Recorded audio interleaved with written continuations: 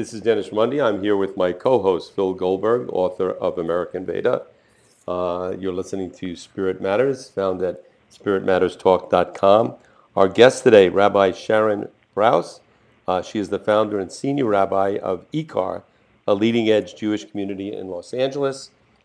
She has an amazing story and has done some remarkable things. And Phil, why don't you start off with the questioning? And Okay. Thank you for coming on and taking the time to speak with us today, Rabbi. Thanks so much for having me. Rabbi Brous, in looking at your website, it looked like there was an incredible turning point in your life that led to your becoming a rabbi and creating ICAR that took place in Jerusalem. We always like to give our listeners a view of who the person we're talking to is, and that seemed like a good place to start. Perhaps you could describe that and its effect on your life. Sure. I'm happy to. So I grew up, like so many American Jews, with a very strong sense of Jewish identity and not a very strong context for Jewish religious practice or any idea of Jewish spiritual practice. And so for me, it was much more of an identity issue. It was about, it was really about living in New York and drinking coffee and reading The New Yorker, frankly. But it had also something to do which now you can do in L.A. Right, exactly.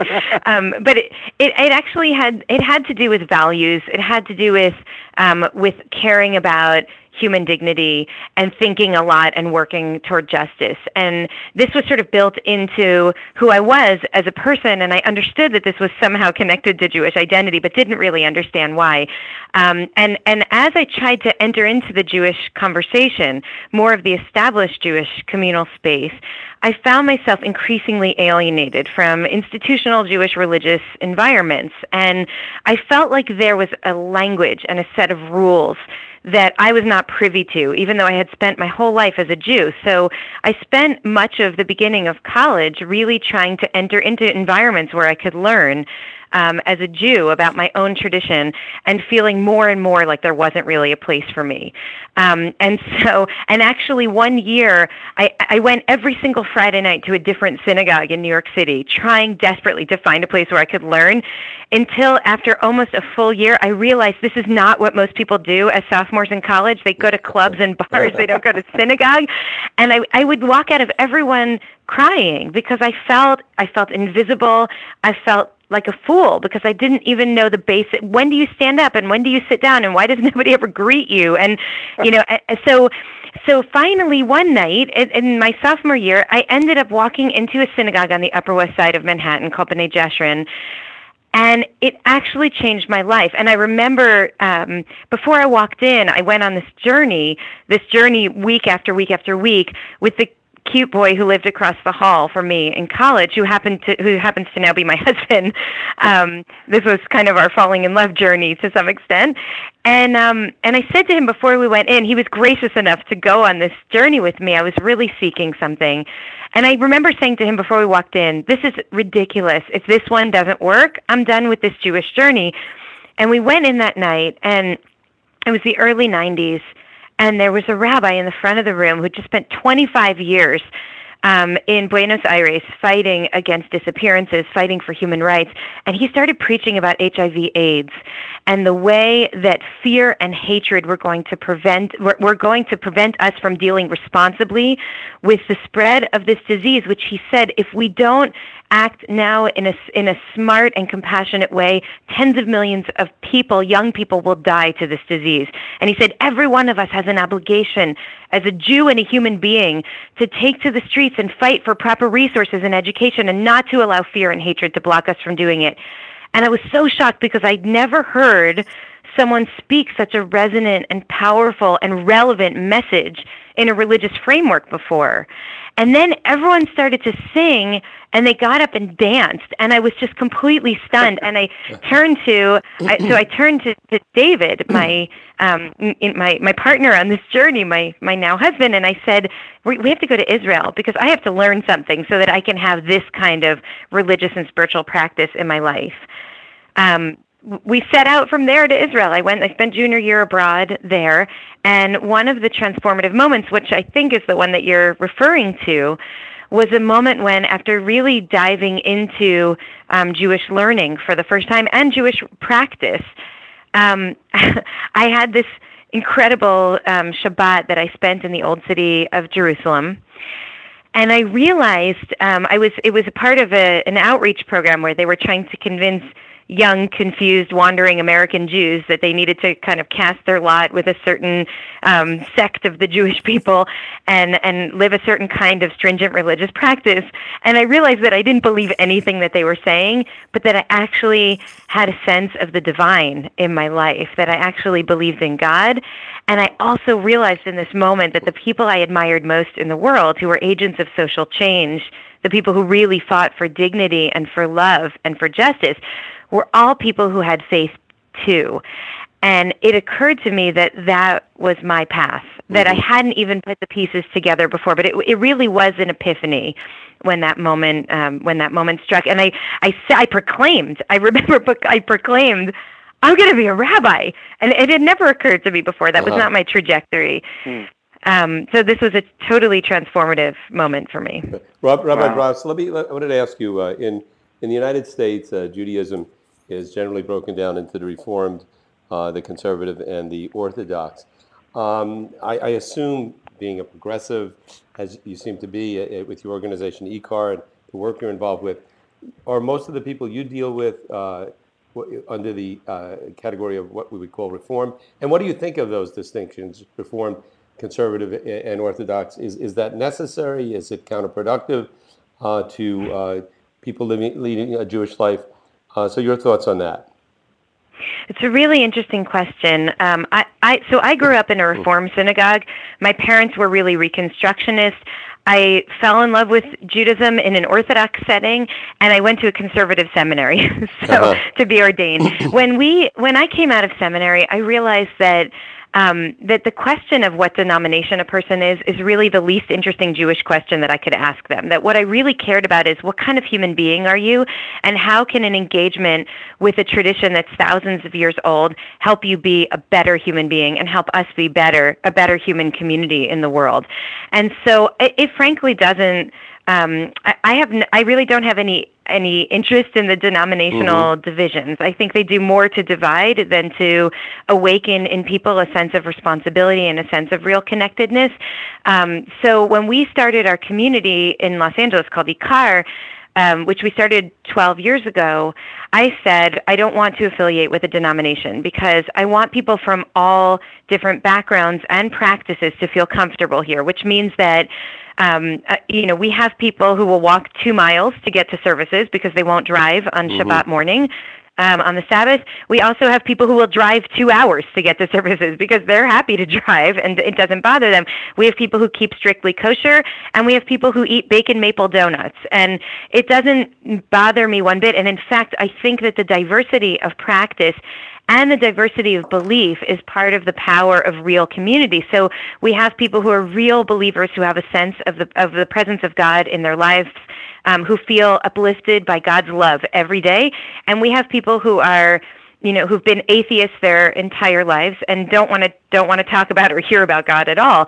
And they are sitting and learning Talmud together, and they're praying together, which is even more interesting in some ways. So we really decided not to attach ourselves to one particular denominational affiliation, but instead really to open the doors to anybody who was interested in having a serious conversation about the ways in which this tradition could help transform their lives and hopefully our community and our society.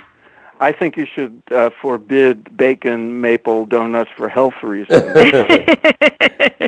Well, you're talking to a kosher vegetarian, so I haven't agreed with you. But look, the idea is that we really wanted to build a non-judgmental space where people from all different kinds of practice would be comfortable. And I speak really clearly about what my practice is and why it inspires me and how I think it can help help open and awaken us to a deeper awareness of our own humanity and of the presence of something greater than us in the world. But I'm not disappointed when people don't share the same practice that I have. I think that's part of the beauty of a really diverse community. Very interesting. Let's speak a little bit more of that community, because one of the reasons we contacted you is someone mentioned you, and I looked up IKAR, and it seemed like a unique place.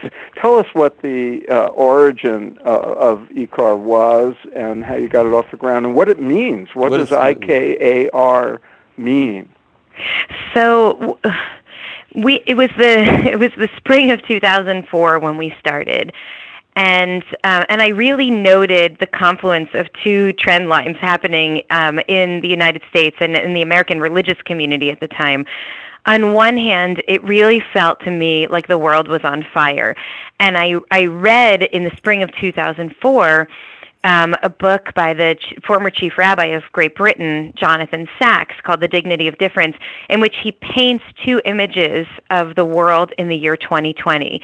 And one of them is essentially a new golden age where we've somehow harnessed all of our resources and technology and medicine, and we've stopped the spread of deadly diseases, and there's no more poverty, and we've made it so that every school child has access to the latest information downloadable on the internet, and we've somehow been able to create peace in the Middle East. And it's the achievement, he says, the beginning of a new golden age. And then he paints a picture of the world in the year 2020, and he says it's the beginning of a new dark age. The latest dirty bomb has just been dropped on Manhattan. He says coordinated terrorist attacks in Paris and in Madrid and in London have essentially put international travel to a standstill. He said there's a rise of fundamentalist regimes that are committing all kinds of atrocities across the Middle East. And he says, poverty and climate change and all of these things are wreaking havoc on the world. It really is the beginning of a new dark age. He says each of these scenarios is equally possible, and between them shows us just what's at stake in the way that we engage moving forward. And so it was the spring of 2004, and I had a 6-month-old baby girl, and I remember walking over to her crib, and my hands were shaking, and I thought, my God, if everything goes right, this kid's going to be applying to college in 2020. Mm-hmm. What is she going to be thinking about when she applies? Is she going to be wondering, where am I least likely to be a victim of a terrorist attack? Or is she going to be thinking, where can I contribute my whatever intellectual capacity I have to helping bring about this global transformation toward peace and justice and human dignity? And I realized we had to do something, because the second trend line, at the same time that I felt this sense of urgency about where the state of the world was, that there is a massive disaffection going on in all established religious communities in America, but it especially hit the Jewish community very hard. And we've spent the last 10, 20 years really trying to grapple with, why is it that so many young people are defecting from our institutional spaces, from our establishment spaces? And so what you see, and we've seen this in study after study, is that while many Jews feel a strong sense of connectedness to Jewish identity, they don't feel connected to Judaism as a religion, and they don't feel connected to synagogue, and they don't feel connected to Jewish federations or other organizations necessarily. And so what I felt was happening in this particular moment was, on one hand, Jews are less and less involved in a Jewish conversation, and the world desperately needs a message of dignity and peace and healing and compassion and empathy.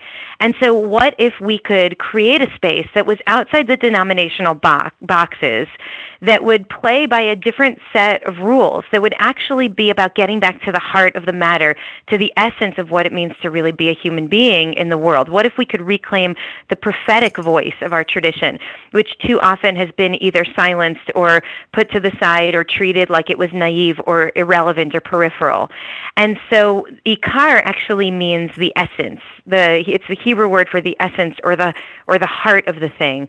And what we were really trying to do was create a conversation that would talk once again about what the core message of this tradition is. And there's a reason why Judaism has lasted for thousands of years, really against all odds. And I think it's because there's incredibly profound and important wisdom in this tradition that I think the world and we could really learn from. Mm-hmm. And so the question for me was, how do we translate the powerful ideas and rituals and practices from a tradition that's thousands of years old into a language that young people and older people, that people alive in the world today could actually grab onto and wrestle with and grow from. Right. Well, let me ask you along those lines.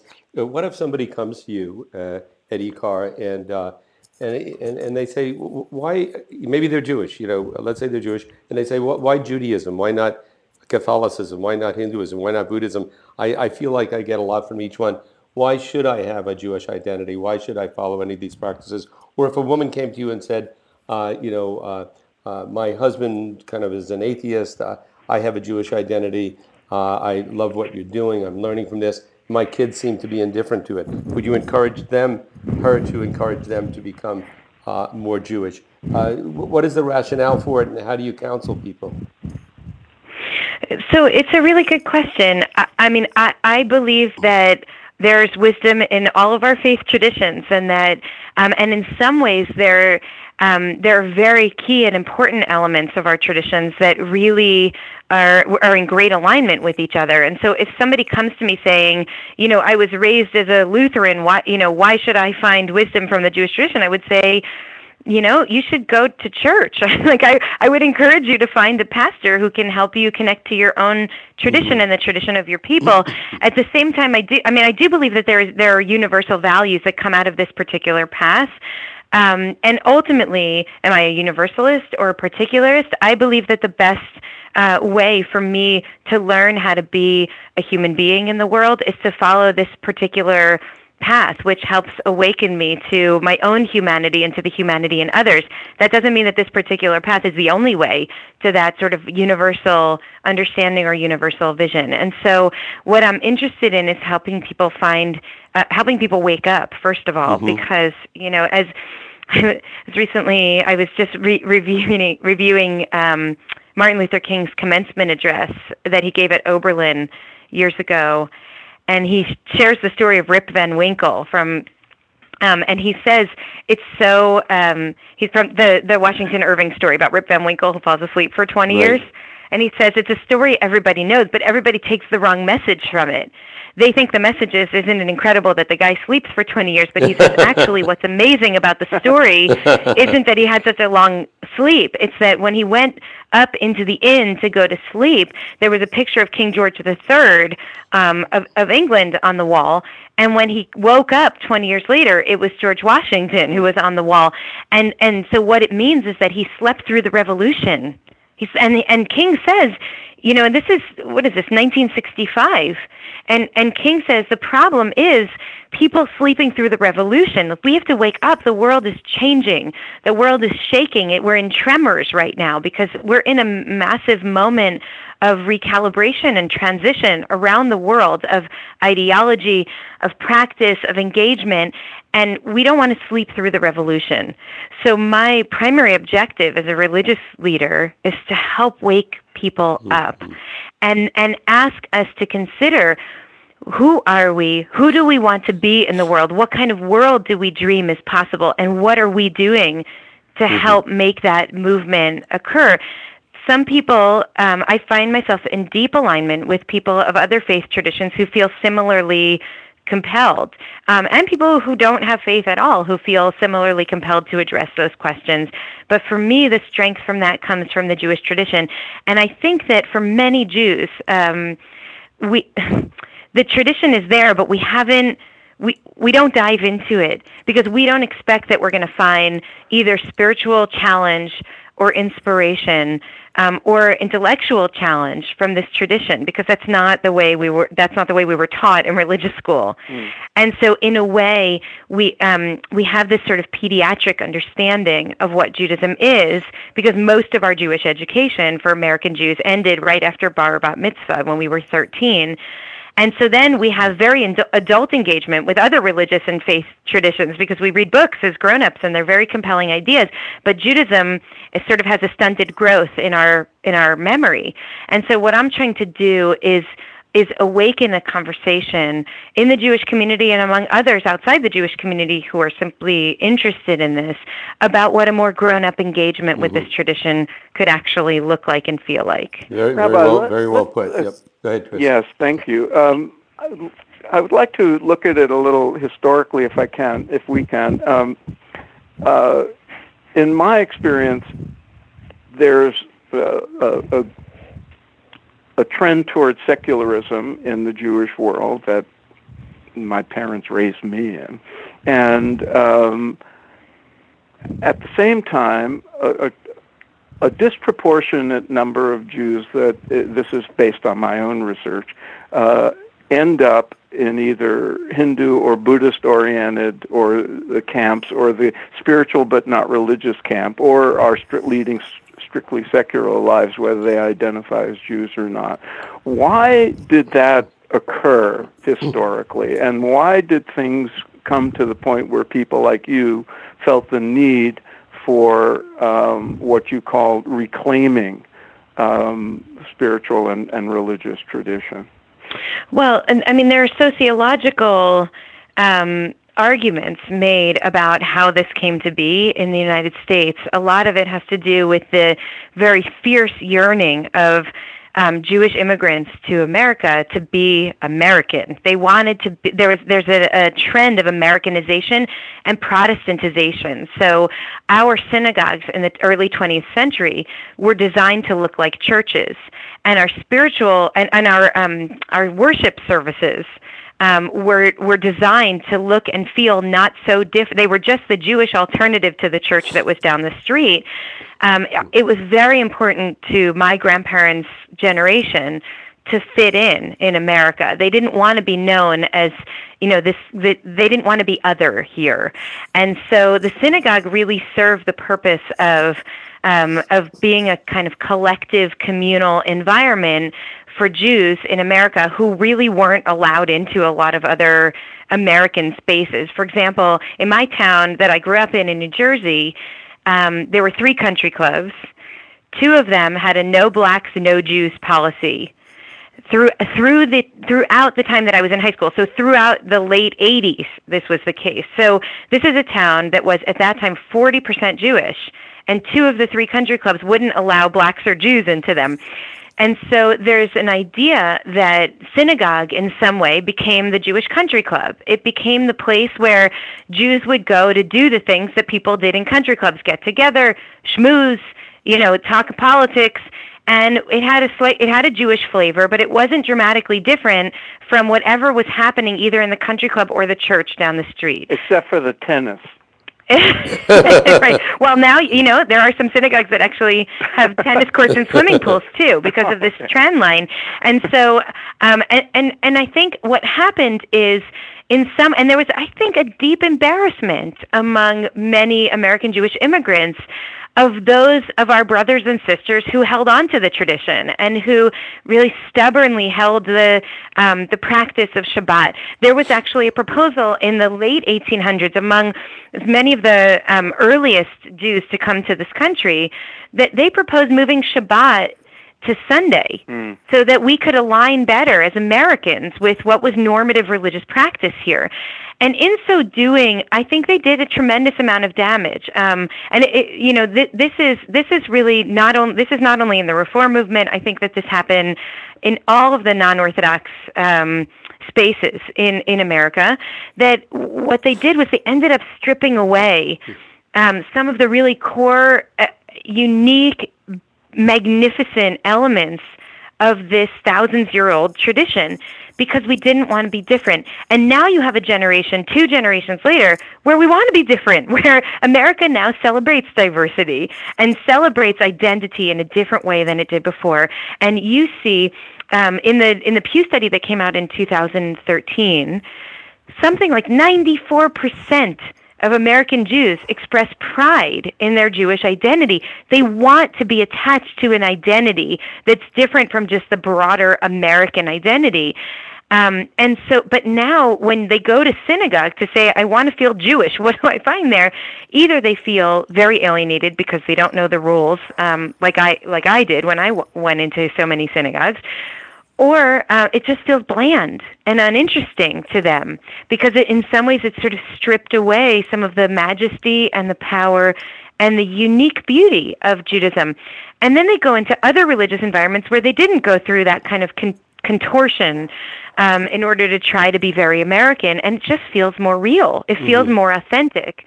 And so part of what we're trying to do is give people back their own inheritance and say, you can actually find power here too. You can pray in a Jewish environment and feel deeply connected to spiritual depth, to beauty, to pain and loss and longing. If you ask, which I often ask when I'm doing learning with people, I ask them about the most powerful spiritual experience that they've ever had. And everybody has had something. Everyone has had a moment that just sort of knocks you off your feet because you feel an awakening of the inner life and you feel like there's some kind of deeper connectedness to other people, to the universe. Everybody has something. And then if you ask them, when have you had a moment of spiritual depth in a synagogue? They go silent because most people they're capable of spiritual connectedness, but they do not connect it to religious life and religious space and religious practice. And part of what I believe very strongly is that religion is just the container to hold the spiritual being that sits at the core. And we create this entire scaffolding of religion in order to create the space for holy moments. But at some point, we've become so consumed with the scaffolding that we've completely forgotten to pay attention to what's at the heart of the thing. And so this is about bringing those two worlds back together and helping awaken within people that sense of possibility and connectedness and soul, even in a religious environment or on a certain day on the calendar or in a certain kind of space or with a certain kind of liturgy. Rabbi Brous, I wanted to ask you, in all the major religions, there's an element of sexism. How have you dealt with it, and how much have you encountered in regard to a sexist attitude about being a woman rabbi? This is a very old patriarchal tradition. That is my tradition. All the major religions are old and patriarchal as well. I think this is a problem across the board, but go ahead. Yes, I know.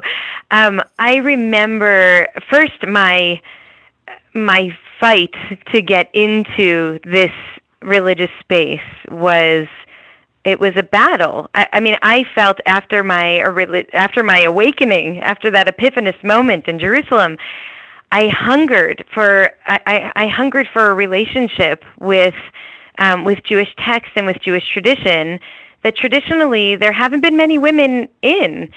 And so in that kind of relationship, what I really wanted was to study Talmud, and I wanted to study Talmud 14 hours a day. And there aren't many environments where they engage in really serious Jewish study and learning. Particularly, there weren't, 20 years ago. There are more now, thankfully, both in Israel and here. But I really wanted to learn, and I wanted to be in real relationship with these rabbinic voices. And I remember the moment when I realized that this was a tradition that was written by men, for men, and was transmitted through men for thousands of years. And then here I was, this young woman, in the 90s, sitting and learning these texts, realizing that my voice was not represented here. And at some point for me, and this was a painful journey and realization, I remember I used to have this image that there was this incredible party and they forgot to invite me. And I knew I was supposed to be there, but I didn't get the invite. And so I showed up anyway and knocked on the door, and they looked through the window and said, "Nope, you weren't on the invite list." And I started casing the house, walking around and trying to see if there was, a back entrance, and eventually trying to slip in through one of the windows, which didn't exactly fit me, and getting inside, realizing nobody in there wanted me there. I mean, that's the way I think it feels as a woman to try to, for men, and I've shared this image with other women who have similarly struggled, and it resonates because I think many of us feel that our voices have not been represented. For me, I mean, look, you have a couple of choices when you have that realization. A sane person would walk away and say, okay, to hell with it then. This isn't for me. What I did was the opposite. I mean, I felt a kind of sacred obligation to put my voice into the conversation. Mm-hmm. And I didn't want it to be the case that we would read some of these words written 2,000 years ago by men, for men, transmitted through men, without having my commentary on the sideline, mm-hmm. and without lifting up and amplifying the voices of other women who also wanted to have their position articulated and transmitted on the side of this page as well. And so this has been. Oh, go ahead. No, I was going to say, good for you, and undoubtedly this goes on in other religions, and it's a battle that's being waged, and all major religions will benefit from it. And I think having your perspective, the perspective of women, is only going to add to these traditions. So I congratulate you on what you're doing, and I'm sure it's not always easy. Thank you. Phil, we have time for one more question. Why don't you go ahead? Wow. There's so much I'd like to ask. Rabbi, one of the statements on the mission of ICAR is to reclaim spiritual and religious practice in a way that's accessible, challenging, and transformative. Can you give us a thumbnail of the kind of spiritual practice you're referring to and what you have emphasized and discovered, and whether you've drawn from the more esoteric, mystical branches of Judaism? Sure. So part of what my focus has been, especially the last couple of years, is helping people get back to the basics. And so really looking at very basic practices like dietary restrictions and Shabbat practice, and helping people access how these ancient laws and restrictions could actually be the beginning of a profound spiritual journey. And so a couple of years ago, we started a series called Get Unstuck. It was Experiments in Spiritual Mobility. And I realized that a lot of religious leaders, a lot of rabbis fret over their congregants not taking seriously religious practice.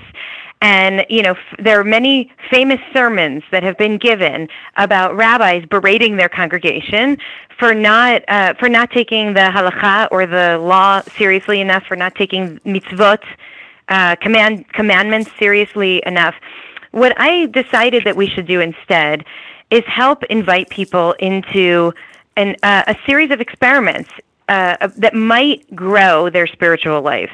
And I wanted to do it with the basics. So what we did was, for example, we invited people into the practice of keeping kosher as an experiment for a month. So we would do 1 month experiments on all different kinds of practices. So for 1 month, experiment with mindfulness around eating that happens to align, because people are very interested in bringing mindfulness to eating, especially in Los Angeles. But that happens to align with 2,000, 3,000-year-old dietary practices.